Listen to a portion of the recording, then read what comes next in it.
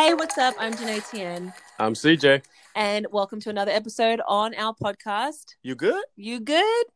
Today, we are going to talk about something that I think we can all relate to. First of all, you're looking really fancy today. Man, I don't know what you're talking about. It's just another day for me. You look fabulous. Tell me what you're wearing right now. Oh, well, obviously, I'm wearing the latest Lightning Boy poncho coming soon. Obviously working on the production, but we will be dropping links to that.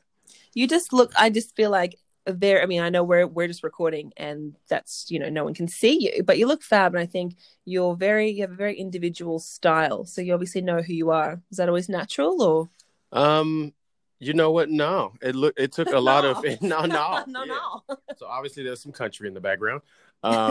It took a lot of searching and figuring out. Look, we want to talk about a topic that I think we can all relate to, and that's finding out who the hell am I? Everybody goes through the teenage phases, right, Siege, about finding out, what I want to wear. I think at one point I was wearing wigs at 16. Trying to straighten my hair. I was all over the place. Yeah, I didn't do much of the wigs, but No, really? No, just a few, but they didn't work out. Even with sports, who you want to be when you grow up, why do you like so many things that other people like you don't seem to like? Why are things growing out of here? Why are things growing out of there? It's just, it's a weird time. So I think today's guest, you will all be well acquainted with at the end of this podcast, if you are not already. We're having Portia Cannon on. Yes, that's right, Cannon. So that name is very familiar. It is your sister and my dearly beloved sister-in-law, Portia Cannon, a.k.a. Barber P. In the house, Barber P in the house. What's going on, y'all? How you doing? It comes with her own sound effects. You're always welcome here. Baby. You don't need any buttons. You don't need any iPads, iMacs, whatever y'all. You know what I'm saying? You don't need none of that. I've got my own. Thank you very much. The iMac. Okay. So obviously she's showing her age already before even introducing herself. I'm showing my maturity. I know you guys always trying to crack on that. I'm showing my maturity, not my age. There's a difference. Well, welcome again. We got lost in the intro and all your drops that you had coming in, but welcome. How are things going for you over in the States at this time? Whew. Right now, we're in the middle of a lot of stuff going on around here in the States. Definitely feeling the effects of what's happening with this COVID-19 coronavirus scare, quarantine in the U.S. and California particularly. And for me, being a person that loves to be out or moving and shaking, or at least being productive, this has been a real rough week for me. I've had to find other ways to be productive outside of going outside. But, we're going to survive. It's all good. We're going to make it. We will rebuild. We will. We are going to rebuild. Thank you. We are going to rebuild. I think a lot of people have to understand that, yes, it's very serious. And we spoke about this in our first episode about coronavirus and CJ's anxiety around it. I think we kind of we've been progressing with feeling on this. As it first came out, we're like, oh, dang, this is crazy. And then it kind of was like, oh, okay, wow, This is actually, my life is no longer. And then you see people who are dying and who are really sick, and you start worrying about your elderly family members and friends. And so it definitely has shaken us up a little bit, and we understand the severity. So I want people to understand, when you're listening, we do understand the severity of coronavirus, but people deal with tough situations in different ways. And we particularly, I don't know about anybody else, but Black people, we love to joke about things to get us through. Oh man, that's it. That's how you get through. You get through by clowning, cracking, and laughing about it, because otherwise there's on a daily basis, when there's no pandemic or worldwide global epidemic happening, there's so much going on an everyday basis that keeps us depressed, down, sad, stressed, wigging out over money, relationships, life, kids, whatever your life has. So Black people have found a way throughout the years to just get through things, because we've been through a lot of things as a generation, or as not a generation, as a culture. So we laugh at it, not laugh at it, but we laugh through it. That's a better way to say it. We there you go. We laugh through it. And there's been a lot of people all around the world making some amazing memes and videos on TikTok, which, by the way, we're showing our maturity. We don't understand TikTok. We're trying to get on TikTok. God. But we can't tick and talk and tick. We don't understand. We can't talk the tick, man. You got to be under 25 to talk the tick. I'm telling you. I look like I had a tick when we was on there, so I just stopped. So that's been a struggle. But back to the topic of today is who the hell am I? We wanna have a chat with you about some things. Yeah. Basically, definitely. We want to do a bit of a shallow deep dive, if that makes sense, into your background. And I guess for you, let's take a step back. Let's take a step back and talk to the people about how or what you identify by as an individual. Okay, definitely. So for those of you who don't know me, I do identify as an LGBT Black stud. And if you don't know what that means at this day and age, I'm going to go ahead and bust it down. I'm a Black woman who dates other women, preferably. Also, I prefer to dress comfortable. And for me, comfortability usually lands me in the men's section. It is what it is. Okay. Well, to backtrack on that, I will. No. I just want to keep it short and sweet. So you completely understood the shallow deep dive. Anyway. Oh, absolutely. Absolutely. Right. So. Wait. Pause. I gotta interject here, CJ, because you with your shallow deep dive statement took me back to a memory of my mom's voicemail on her cell phone. Oh, we podding now. Oh, okay, here we go. We doing this. Yeah, she used to say, please leave a brief, detailed message. Yeah. I used to be so confused. How can you be brief and detailed? So your shallow deep dive, I was ready. I've been prepped since birth for this. For the shallow deep dive. That's all she was saying. I just modernized it. That's it. I definitely benefited from your choice of clothing growing up. When I was in the Littlefoot phase, I was definitely able to sneak a pair of J's and Air Force Ones and whatever else I wanted at the time. Oh my, you were the epitome of a younger brother. You were definitely the cliche of why older siblings despise their younger siblings growing up. Because again, if you don't know me, which you get, those who don't know me will get to know me through this podcast, but I'm a shoe fanatic. I'm no longer calling myself a shoe head because I do believe that the shoe game has completely changed for my generation, but enough of that. I'm not going to go into that. But that's a whole nother podcast. That's a whole nother podcast, girl, a whole nother hour. I do enjoy a clean, fresh, unique. My biggest thing is a unique pair of shoes. I love J's, but I'm not a hardcore J person. I like a unique pair of shoes. They could be sneakers, loafers, casual. I like a unique pair of shoes that will turn heads when I put it with the right pants or slacks and top. Come on now. Snap it next. Come on now. Pop the collar 3 times. Come while on you now. Playing. Preach, sister. All right. We said shallow deep, girl. We said shallow deep. You did I'm up say to shallow my nose deep right now, and I'm like 6'6". That's still shallow, low key. Anyway. All right. So back to you identifying as a stud. We would like to touch on your journey with coming out and the effects on your mental health, good and bad. Yeah, when was that moment when you realized? We're there. We're going to go deep now. And when was it when you realized? Well, we'll get shallow a little bit. But let's go dive in. Come on, girl. All right. When was that moment when you realized, I need to outwardly express to my friends and family about how I'm feeling about who I'm attracted to? Okay. With many aspects in life, and this has been my get down or my viewpoint for a long time, probably mid-teenager. I'm just speculating here because I don't really remember what I was thinking as a teenager like that, but I've always been pretty comfortable with who I am or how I felt about different situations. So as far as coming out, I always knew that I like girls. I didn't know exactly how to deal with that situation or, how to navigate through it because I didn't have any guidance in that area. So, growing up, there have been 2 or 3 significant stories throughout my young childhood that I was told through my mom and dad. One time I was 7, another time I was 13, to where they really noted, hold on, our daughter might be a little different today. I don't know, because little things I said or did growing up, which led me to high school. High school is when I actually came out, 10th grade. You guys ready for this? It's a funny story. No, I'm buckled in. Okay, check it. Everybody put your seatbelts on. It's a sweet short ride. So in high school, I was not struggling with coming out or not, or letting be known what I like. I had no issue with what I liked or didn't like because I have always been comfortable.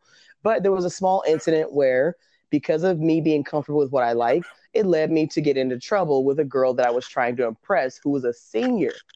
I'm a junior. I'm sorry, I'm not junior, I'm a sophomore. I'm in 10th grade. She's a senior. I'm kicking it with her in our Spanish class, and she dares me to flick another girl's titties. And this girl just happened to has really big wonkers, like huge ones. What is going on? You gotta put a disclaimer on like no, a type of this content. is totally check it. This is totally relevant. Like this is how comfortable I was in the 10th grade with who I was. Because I wanted to impress this girl who was a senior so bad that I took this dare in the middle of our busy Spanish class that had all of our collective friends in it. And I took this dare like a champ.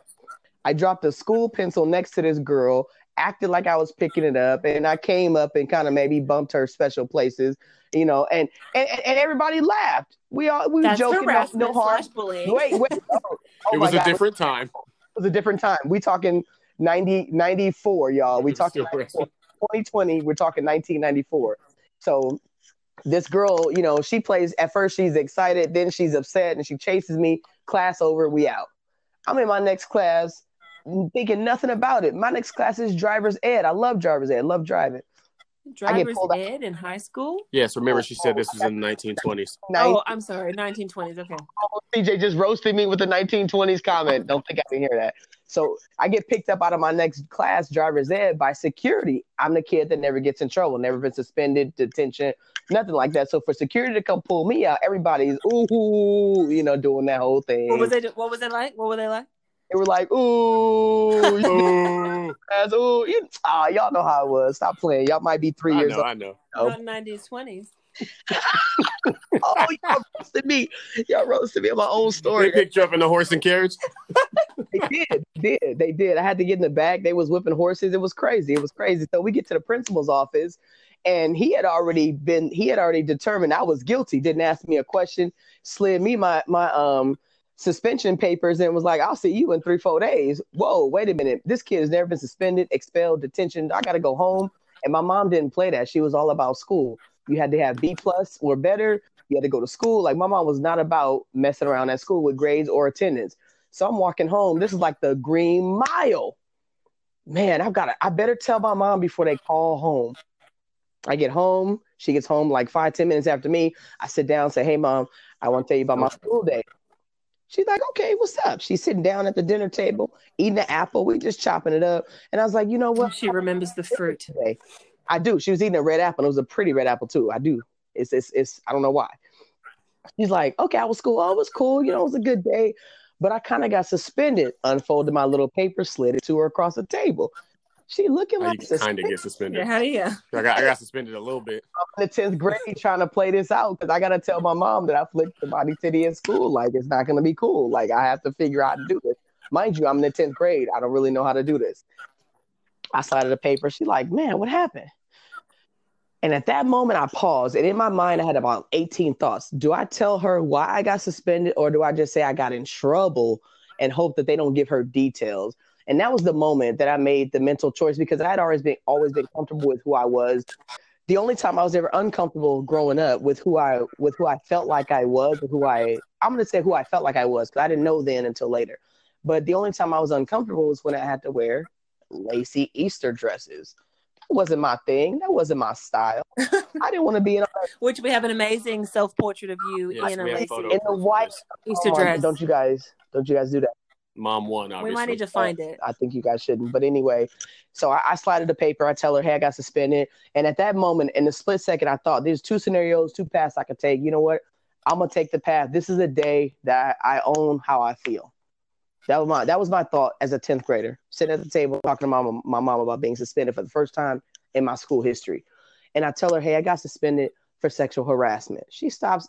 She's like, what? She kind of gives me a look like, huh? And I lay out the story to her. The same story I told you guys on the podcast a few minutes ago was the same story I told my mom, damn near verbatim.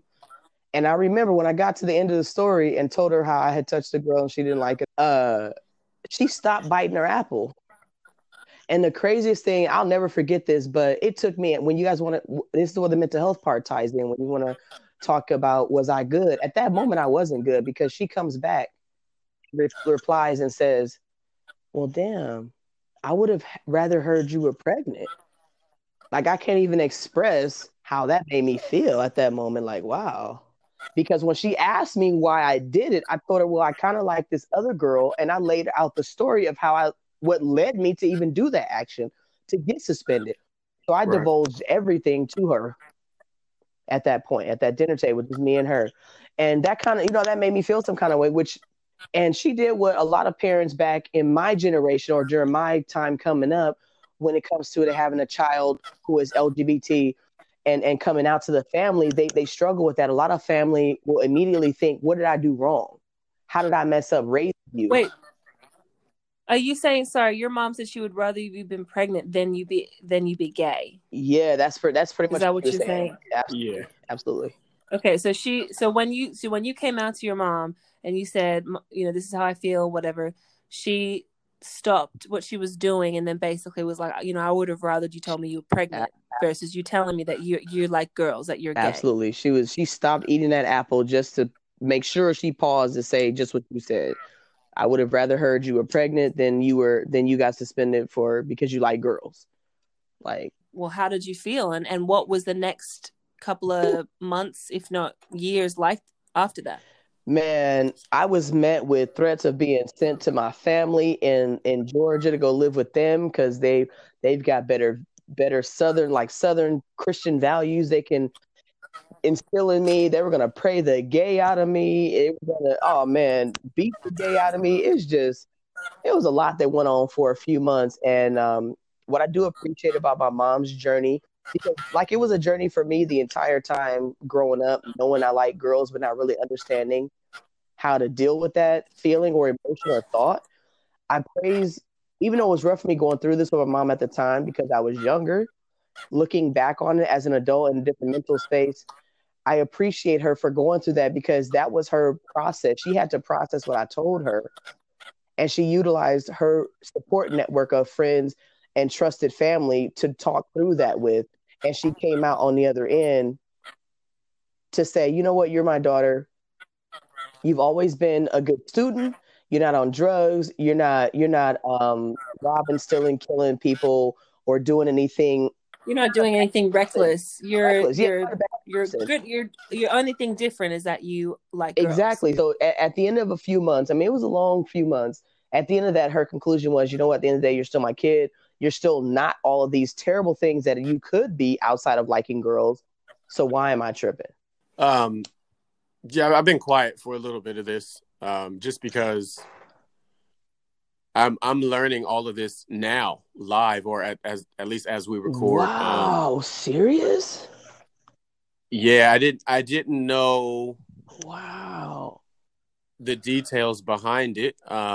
Because how old were you, CJ? When she was in 10th grade, how old would you have been?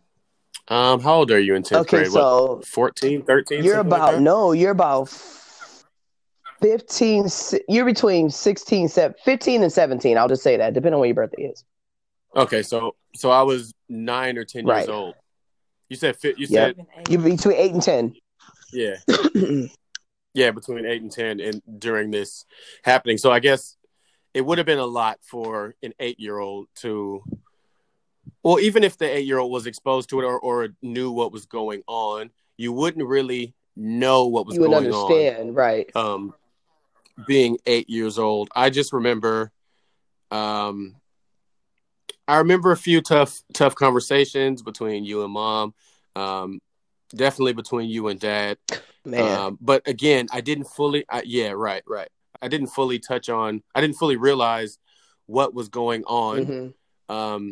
So I just wanted to kind of pinpoint the fact this is almost very heavy for me to hear right now because. Wow. In all this time, CJ. I more saw the short side. I saw the short side of it where I thought, our dad was more on the less accepting end and Mom was more, I mean, obviously, like, again, she came around and everything was not all good. Everything was it ironed better, out. but things ironed out. But yeah, just hearing that almost makes events seem different in my head now. And I just always remember thinking, well, it's Portia. Whether she turned blue in the morning, then she's still Portia. You know, Right. but again, I'm an 8-year-old and you're my sister. Right. So, but yeah, if you'd like to turn a little bit into the story with how Dad took it. My mother has been my guiding light my entire life. So of course she was going to be the first one, even if it didn't happen the way it happened. I feel like she was always going to be the first one that I confided in. I always felt that way. I just didn't know how it was going to happen. And off top, without question, my brother was next. You know, that after he stopped getting on my nerves as a little kid, we actually had a good relationship. Oh my God. Well, I still get on your nerves now, so don't cut my credit short. Oh man. So next was my brother, you know, because oh wait, you know what? Hold on a second. Actually, I have to recant that last statement. Next wasn't my brother, and this is not in order of importance. This was actually in order of events, just period. So after the time with my mom, at some point during those months when my mom was going through her own processing, my dad was kind of got wind of what was going on. And I decided at this point, I've told the person who I've, in a sense, for lack of a better word at the moment, I feared telling, not because of her reaction, but that's just a big burden. Whether you feel like your parents are going to be receptive or they're going to reject it, it's still a heavy weight to carry to have to say those words, only because society has already built a wall around you through social media or just through society's views. Remember, this is 90s. This is the mid 90s we're talking about. So things were more progressive, but not as much as they are today in 2020. At this point, with the stuff I've been dealing with my mom, I have armor because I protected myself from her while she was going through her thing, because some of the things that she had to go through, it hurt. You know, the things that she had to go through, to say, do, or how, you know, her interaction with me changed for a few months, and they didn't feel good. So at this point, I'm like, I am an army of one. I will tell whoever, because I feel better at the end of the day that I have said it and I don't have to act anymore. I don't have to put on a persona for other people. I felt like a ton was lifted off of me. So I was ready to tell my dad, who was somebody I probably would have feared immensely to tell, because I don't have a great relationship with him at this point. And he doesn't live with us at this point. At this point, they're separated. They're living in separate households. I'm at his house. I sit him down. Hey, Pop, I don't really know how to tell you this, but I like girls. And that's exactly how it happened. I didn't prep it up. I didn't try and fluff it. You didn't sugarcoat it or anything like that. He sat in a chair. I sat in a chair across from him in his living room. And I pleasantries, of course. Hey, how you doing? You good? You cool? Well, I came over to tell you something. What's up? Boom. Dropped it on him. And I remember his body language like nobody's business. He was already relaxed in the chair for the most part, but his shoulders sunk into the back of the chair, and he completely relaxed from head to toe. And he looked left, he looked right, or right to left. I don't remember exactly, but then he goes, "So you like women?" And I kind of want to laugh, like, dude, I literally just said I like girls. Like, that's what I just said. Ashton Kutcher's not going to come out and say you've been punked. Right. So I just looked at him thinking, is he joking? Like, I really took it in for, is he joking right now? And I'm going, okay, yeah. I answered the question because he didn't make any other statements or gestures. He really just said that and sat there waiting for a response. I was like, oh, he's not kidding. So I responded. I said, yeah, you know, I like girls. I don't know about that. His after that point, once I confirmed what he thought he may have heard, which is exactly what I just said anyway, his entire body language changed. He went from being relaxed to tense, and it made me feel uncomfortable. Like, okay, so you're not taking this very well. I don't remember exactly what he said after that, but the body language made me feel like, oh, you're not taking this well, which I didn't think you would. But now I've delivered the message. I got to go. One thing he said to me, though, well, you need to tell your brother, because my brother is 7 years my junior.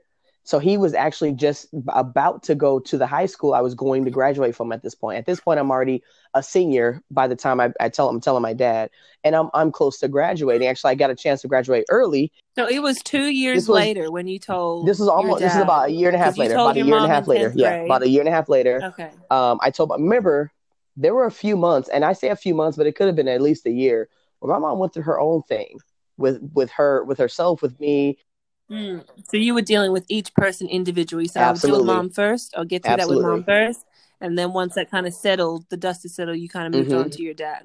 And you know what? All this actually makes perfect sense as to how I recount the events, just because with mom and the way she goes through things, she always protected us first. So with that said, what I'm saying is I wouldn't have known that she was going through something like that, because it wouldn't have been just an outward, affecting every aspect she wouldn't of the change day how situation. She interacted it would have with been you. Business as usual. Right. So I wouldn't have even really known that. Now, on the other end, as far as you not telling dad a year and a half later, that makes sense as well, because he more outwardly reacts, not outwardly in crazy way, but I mean, like, you can read him. Right. And you can read him a little easier. And I remember things being a bit off. And at that point, mom is probably already settled with it. So that's why I remember dad reacting to it more negatively than mom, because it seemed like he was. I saw. You remember that, right? You have two different people who deal with their emotions in different ways. So what you're saying is your dad will first of all, your dad's a Pisces like me, so we wear our heart on our sleeve. Right. So however we're feeling, you're gonna know about it. You're gonna know about it. Your mom she's Taurus. She's May. Is that Gemini? Taurus all day. So that's a little different. We got the walls up here. We got the protection going on. So you have two different people with their emotions. Talk us through your interaction with CJ, and then we're going to move on to your mental health. And telling my dad, which my mom mentioned, he goes, well, you need to tell your brother, because he's going to be in high school. They're going to tease him because they know you, and they're going to tease him while he's coming up because he's got a gay sister. And that's not verbatim, but it was along the lines of that. So I'm sitting there like, wow, dude, like, really? Okay. Bet, because my brother and I have a way better relationship than me and you anyway. This is my mental thoughts. So I don't mind telling him. I know he's gonna be like, that's my thought process. He's not gonna trip on it like you guys did, because I felt confident in that. So I got CJ within the next couple of days, and we talked, and we went out and drove somewhere. I don't recall, but I took him out somewhere. At the time I could drive and he couldn't. So I took him out, we hung out, and I talked to him. When I told him, hey man, I just want to tell you something. I got something to tell you. What's up, P? I like girls, man. He looked at me and goes, well, duh, I already know that. And I looked at him like, wait, what? It was the first time I got a chance to react and be dumbfounded by the reaction of the person I'm talking to, because he hit me with, I already knew that. And he threw me off. Yeah. Welcome, he's like, oh, party. You finally realized that you like girls? Like, no, wait, how did you know I did? So anyway, and so he tells me a little short story to why he already knew that, or why he already felt that that's what was going on with me. And he goes, remember, I found a letter. He said, me and Jason, which was another little kid that grew up with us on our street, that hung out at our house a lot. Like, side note, my mom had like 7 other unofficial sons from the neighborhood that all grew up the same time Charles did, same age, coming. Oh my God, they're still around. And they all uncles to CJ and I's kids. 20-something years later, these boys are still very tangible. Call them out, CJ. Call them out. Ruben, Jason, the whole block. Let's see. We got Ruben, Jason, Lawrence, Lawrence, Terrell, yes, Cecil, Josh, Johnny, Cecil. Yep. You said Cecil already. Who else? That's Rodney. Man, I don't know. Rodney. Run it. All these guys were my unofficial little brothers, because our house growing up was the house you came to kick it at, the house you came to get fed. But don't get it twisted. Miss Mamie didn't play that. If you didn't follow the rules of the house, or you trying to run from your house because you did something wrong, you were going to catch consequences at Miss Mamie house. Mind you, this was the 90s, you guys, so don't get it twisted. Everybody the whole neighborhood raised kids in the 90s. We all raised each other. So anyway, fast forward to that conversation I had with Charles. He hit me with that, and he goes, well, Jason and I were in the living room one day, and we found a letter stuffed in the couch that I did not remember at all. I wrote a letter to the girl who I got suspended behind, which, side note, later in life, I ended up dating for a long time. That's a whole nother podcast. Oh, that's a whole nother podcast. And he tells me that him and Jason found this letter and they read it, and I was expressing my feelings to Amber, and that was his. Woo, she didn't drop the name. Oh. You snitching now. So edit that out. Right. So he had dropped. So anyway, he had said they sat and read the letter. They were old enough to read, obviously. They read the letter expressing my feelings, blah blah blah. And yes, I said that. Old enough to read. I was like 10. I hope you can read. My 5-year-old can get in there. Blake could have read that. He's only 7. Like, really? Okay. So they read the letter and he told me about it then. But I was actually really, side note, and kudos to my little brother, because he was actually my little brother at this time. Like we said earlier, he was between 8 and 10 when all this was going down. And they found that letter sometime, because once he told me what it was, I at some point I remembered writing it, but I didn't remember losing it. And I was really thrown back by the fact that they read that, and he kept quiet about it. He didn't tell my mom. He didn't tell me. He didn't ask me questions. He never changed his stripes. You're a writer. Aww, loyal. Although, codes in the neighborhood. I'm about to bust a half a bubble. Although you pull your little brother, no edit nothing. Point. You pull your little brother card when you get in your feelings. Like when I don't want to take you to Magic Mountain with me and my homies, and you put nails behind my car because you can't go. And I pop your tires. So nobody have a Magic Mountain. That's some hater move. So back to the story. Yeah, back to the story. I'm done. We're about to wrap it up in a minute. Look, this ain't a brother sister reminisce for 4 hours. Listen, look, you mentioned in there, CJ wants to bring it up. You mentioned in there your armor. So talk us through ways that you have learned throughout your life, then and now, where you have created an armor of protection to handle your mental health and to maintain it and to stay afloat through everything with finding who you are. We are no longer in the shallow end, people. Everybody put on your floaties. We're going to the 12-foot pool. Okay. Recently, I've learned how a lot of my childhood and armor that you're speaking of a second ago, Janae, have affected me as an adult in my personal relationships and working relationships.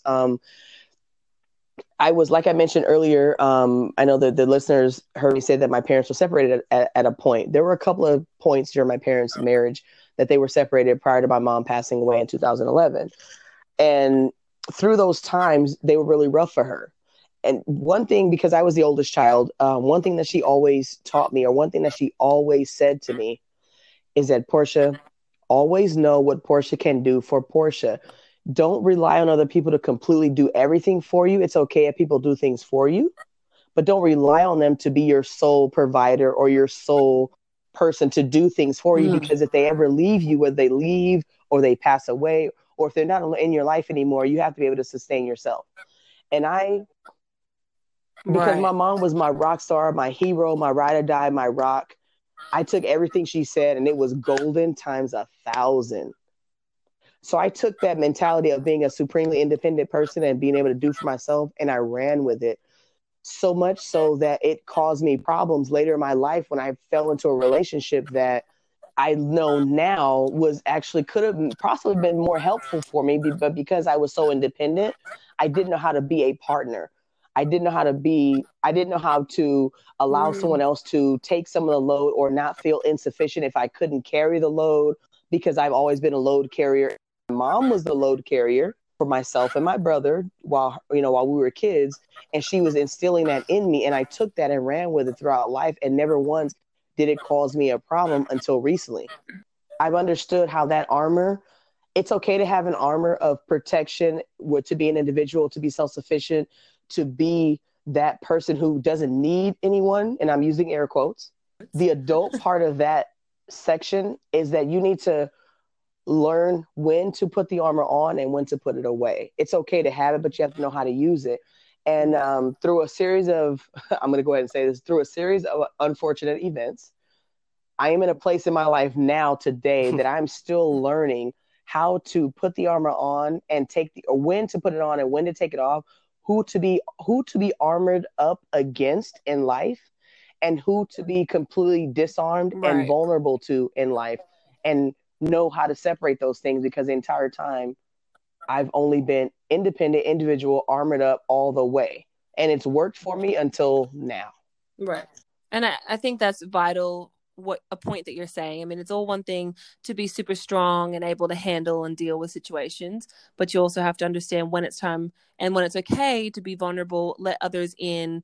And I mean, that can be difficult if you've let the wrong people in and they hurt you, and then you put your armor back up. So I mean, we're always learning who our safe places are, who our safe people are, and how to balance that independence level. So definitely. Yeah. Moving forward, what are some tips you think you can give the listeners about how to properly use their armor and how to protect themselves with their mental health without shutting others out? Okay. I would definitely say, this is going to be cliche, and everyone has probably heard this a million times, and if you haven't, here's the first time. Do unto others as you want done unto you. I'm going to bust that down. If you want someone to treat you with respect, you better hush. Take us to church. If you want somebody to treat you with respect, come on now. Oh my gosh. I'm done. I'm so done. I'm about to take y'all to church. Church. Reverend Anna Barber. Wait a minute. Not Reverend Anna Barber. A barber is a reverend is part of the barber resume, honey. Stop. Let me just need you to go ahead and bring that back. Bring it back. Oh. All right. Anyway. Portia the barber, and she feels like she's gotten gift not only to the hair follicles but to people's lives when she's communicating with them. And you're right, she is. Anyway, choir and deacons. Hallelujah. You guys made me lose my train of thought. Do unto others. Do unto others as you. Yes. Do unto others as you want done unto yourself. And I say that because you have to stop and put yourself in other people's shoes. And I know that's cliche. Everyone says it, but to actually do it and put your mental status into their mental status in that situation and remove all of your inhibitions or all of your preconceived notions about that situation, it's actually it's tough to do in order to really see somebody's viewpoint. And I think it's really important to stop and be less selfish with ourselves, no matter how small or how minor or how great the situation is that you're dealing with, or the conversation or the incident. You have to stop and pull yourself completely out of the situation from where you see it or how you want it to go, and place your entire being into that other person's shoes and view that same situation from how they see it. Because now you can understand why they may be saying or doing or reacting or not acting. If you can get an understanding of why they're doing or not doing what they're doing, you can understand how you affect them or how you don't affect them, how your actions help or hurt them, which will help you be a better person because you'll understand how to navigate through different situations from all types of viewpoints. I know I just went all over the world. I hope y'all kept up with me. No, because I'm gonna bring it back in for you. I'm gonna bring in my sister-in-law's comments, because realistically, with your coming out story, and this can relate to anybody who is either on the verge of wanting to tell their family and friends about themselves or dealing with juggling, relationships. If you are compassionate to people around you and taking away any expectations on how you would want them to react or feel to you, then it kind of increases your ability to have open communication and make sure that relationships don't break. Because while you went through a difficult time with your mom and your dad, your relationship before your mom sadly passed away was great and solid. And your relationship now with your dad, now he's at 71, Absolutely. Is solid and great, because you were able to be compassionate, even though it hurt you to hear some of the comments they may have said or their reactions. You were like, they're an older generation. They love me. They're processing, like all of these things you said throughout today's episode. You were allowing them the opportunity, space and time to heal and process. And therefore that was, your ability to where they came back to you full circle, because you were compassionate with them. They could be compassionate with you, and then you could remain having a relationship. Janae, that is so innately true when it comes to that situation or relationship with my dad, because we did not have a great relationship when I was younger, because he wasn't around as much. And I didn't like, my brother was very attached to him, and I didn't like how he interacted with my brother. And I didn't like how I didn't like their relationship. So it's like, it was one of those typical situations we're separated, and mom and dad aren't getting together. But my son, my only son, but my son and daughter. My son's younger; he's more connected to me off top. But then my daughter is telling me X, Y, and Z about how X, Y, and Z. I'm so sorry. My daughter is telling me that she likes girls. Hold on, I'm disconnected from her. And this is a tidbit that I learned. I don't know if I shared this with CJ yet, because I'm finding out he's learning other things. But a tidbit I learned about my dad during that time was he completely mentally disconnected from me. He wasn't going to deal with me anymore, because in his era, in his generation, you just don't do that. That is a taboo situation. No, your dad. Give people background. Yeah, okay. Your dad he grew up in the South in the 50s. In the 40s. So the mental state of society. In Alabama, nonetheless, in the South. So the mental state of society was completely different for him growing up. So for him to hear this type of news, he didn't know how to take it at first. But I don't want to get off this podcast without commending my dad to the utmost, because over the years, and yes, it has taken him an eon, it feels like, but I can say today, I've never not felt love for my dad from him. He has his own way of displaying it. You have to know him to understand whatever. You got to know what to look for. You have to know what you're looking gang, for. Baby. Look, Pisces gang. Your dad and I are Pisces. Ooh, you got to know. Deliver love in a different way. You can't. Come on now. You can see it or you can't. But we loving you. Now I have married a Pisces and know how to navigate those waters. Thank you. And so we did not have the greatest relationship. We didn't have any relationship. I'm gonna go ahead and not sugarcoat it. We didn't really have any relationship when I was younger, but the first time my dad was being a dad to me was the first time I broke up with someone who I felt like I was head over heels in love with, and I was completely devastated behind our breakup. And my dad pulled me aside, and I was in my 20s, so yes, I was old enough to drink. He popped me a brew, handed it to me, and said, "You don't go out there and you cry in public to people who hurt you. You go cry in the corner, get your feelings out, and you come back out shining, and you keep moving forward. You don't let people know who've hurt you that you are hurt." And I couldn't even think about being hurt anymore. Because I was so dumbfounded that at like 25 or 26, I believe I was like 25, 26. This is the first time, and even now at 37 years old, that's the first memory of my dad being a father to me. Understand what I'm saying? My dad being a father to me. So for mental health reasons, that was the moment at 20 something that my relationship with my dad started to change and evolve in a positive manner, which led us to where we're at today. We are solid. Which led us to you guys today being quarantined together in the middle of a kitchen renovation of all things. They could be renovating the bathroom, one of the 3 bathrooms. No, we are limited on our cooking resources. It is the worst right now.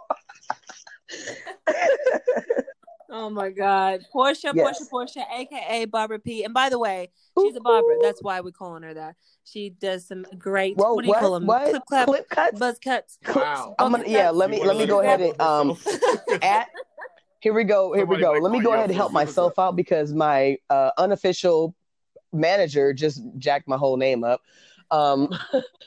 Instagram at Portia, PORSCHA _THA _barber. Facebook the same, at Portia the Barber. Check me out. I'm in Southern California, in the US, in the States, baby. But don't come now though. We're not doing haircuts right now. It's all about that quarantine. We're cutting as soon as quarantine's over. Portia, no one in the world can go in there. I feel like it's me. I feel like it's just me. Plan your future haircuts. Hey, but P, it's been nice talking to you. We really appreciate it. I've learned a lot. I'm assuming Janae learned some. If she hasn't, then we have some things to talk about. I've learned lots. Keep it 100. Keep 100. Yeah, right. You learned a lot, right? You learned a lot. Cool. I did. I learned a lot. But real quick, we got to end this. It's been like an hour. Yeah. You said that you're like fluent in rainbow. Give us something. How can non-LGBT people be respectful and kind? Don't assume that someone who dresses in more predominantly male clothing, or maybe bigger clothing like I do, or male clothing, don't assume they want to be called a dude or sir, because I don't want to be a man. I don't want to have a sex change. I am completely 1,000% comfortable with being a woman. I'm every woman. Just so I looked around the room. I looked around the room just to see if something was happening. But to wrap that up, be comfortable in who you are, because at the end of the day, you have to live with you. When you go to sleep at night, you have to live with the choices you made for that day. And if you're not happy with who you are when you lay down and go to bed because you made choices to make other people happy, even though it made you unhappy, then you're making the wrong choices. I have never compromised my happiness over somebody else's feeling of who I look like, who they may think I am because of how I look. I've walked into every single job interview since I was 15, either with slacks and a button up or a full on suit with a jacket. And I have not felt inferior, uncomfortable, or unconfident at all. I'm sure I didn't get some of my job positions because of prejudices to who they saw, but that didn't deter me and that didn't stop me from doing it. To this day, I have not been to one job interview in a dress. And I'm not saying that to brag. I'm saying that to tie into my point of, if you're not doing it because it makes you happy, then you shouldn't be doing it at all. Because at the end of the day, no matter what you do, somebody is going to dislike what you do. So do what's going to make you happy. And I'm out. Do you, boo, and I'm out. Portia Cannon, thank you so much. There's one more thing to ask. You good? You good? Yo, I'm good. Yo. All right, y'all. I'll see you at Thanksgiving.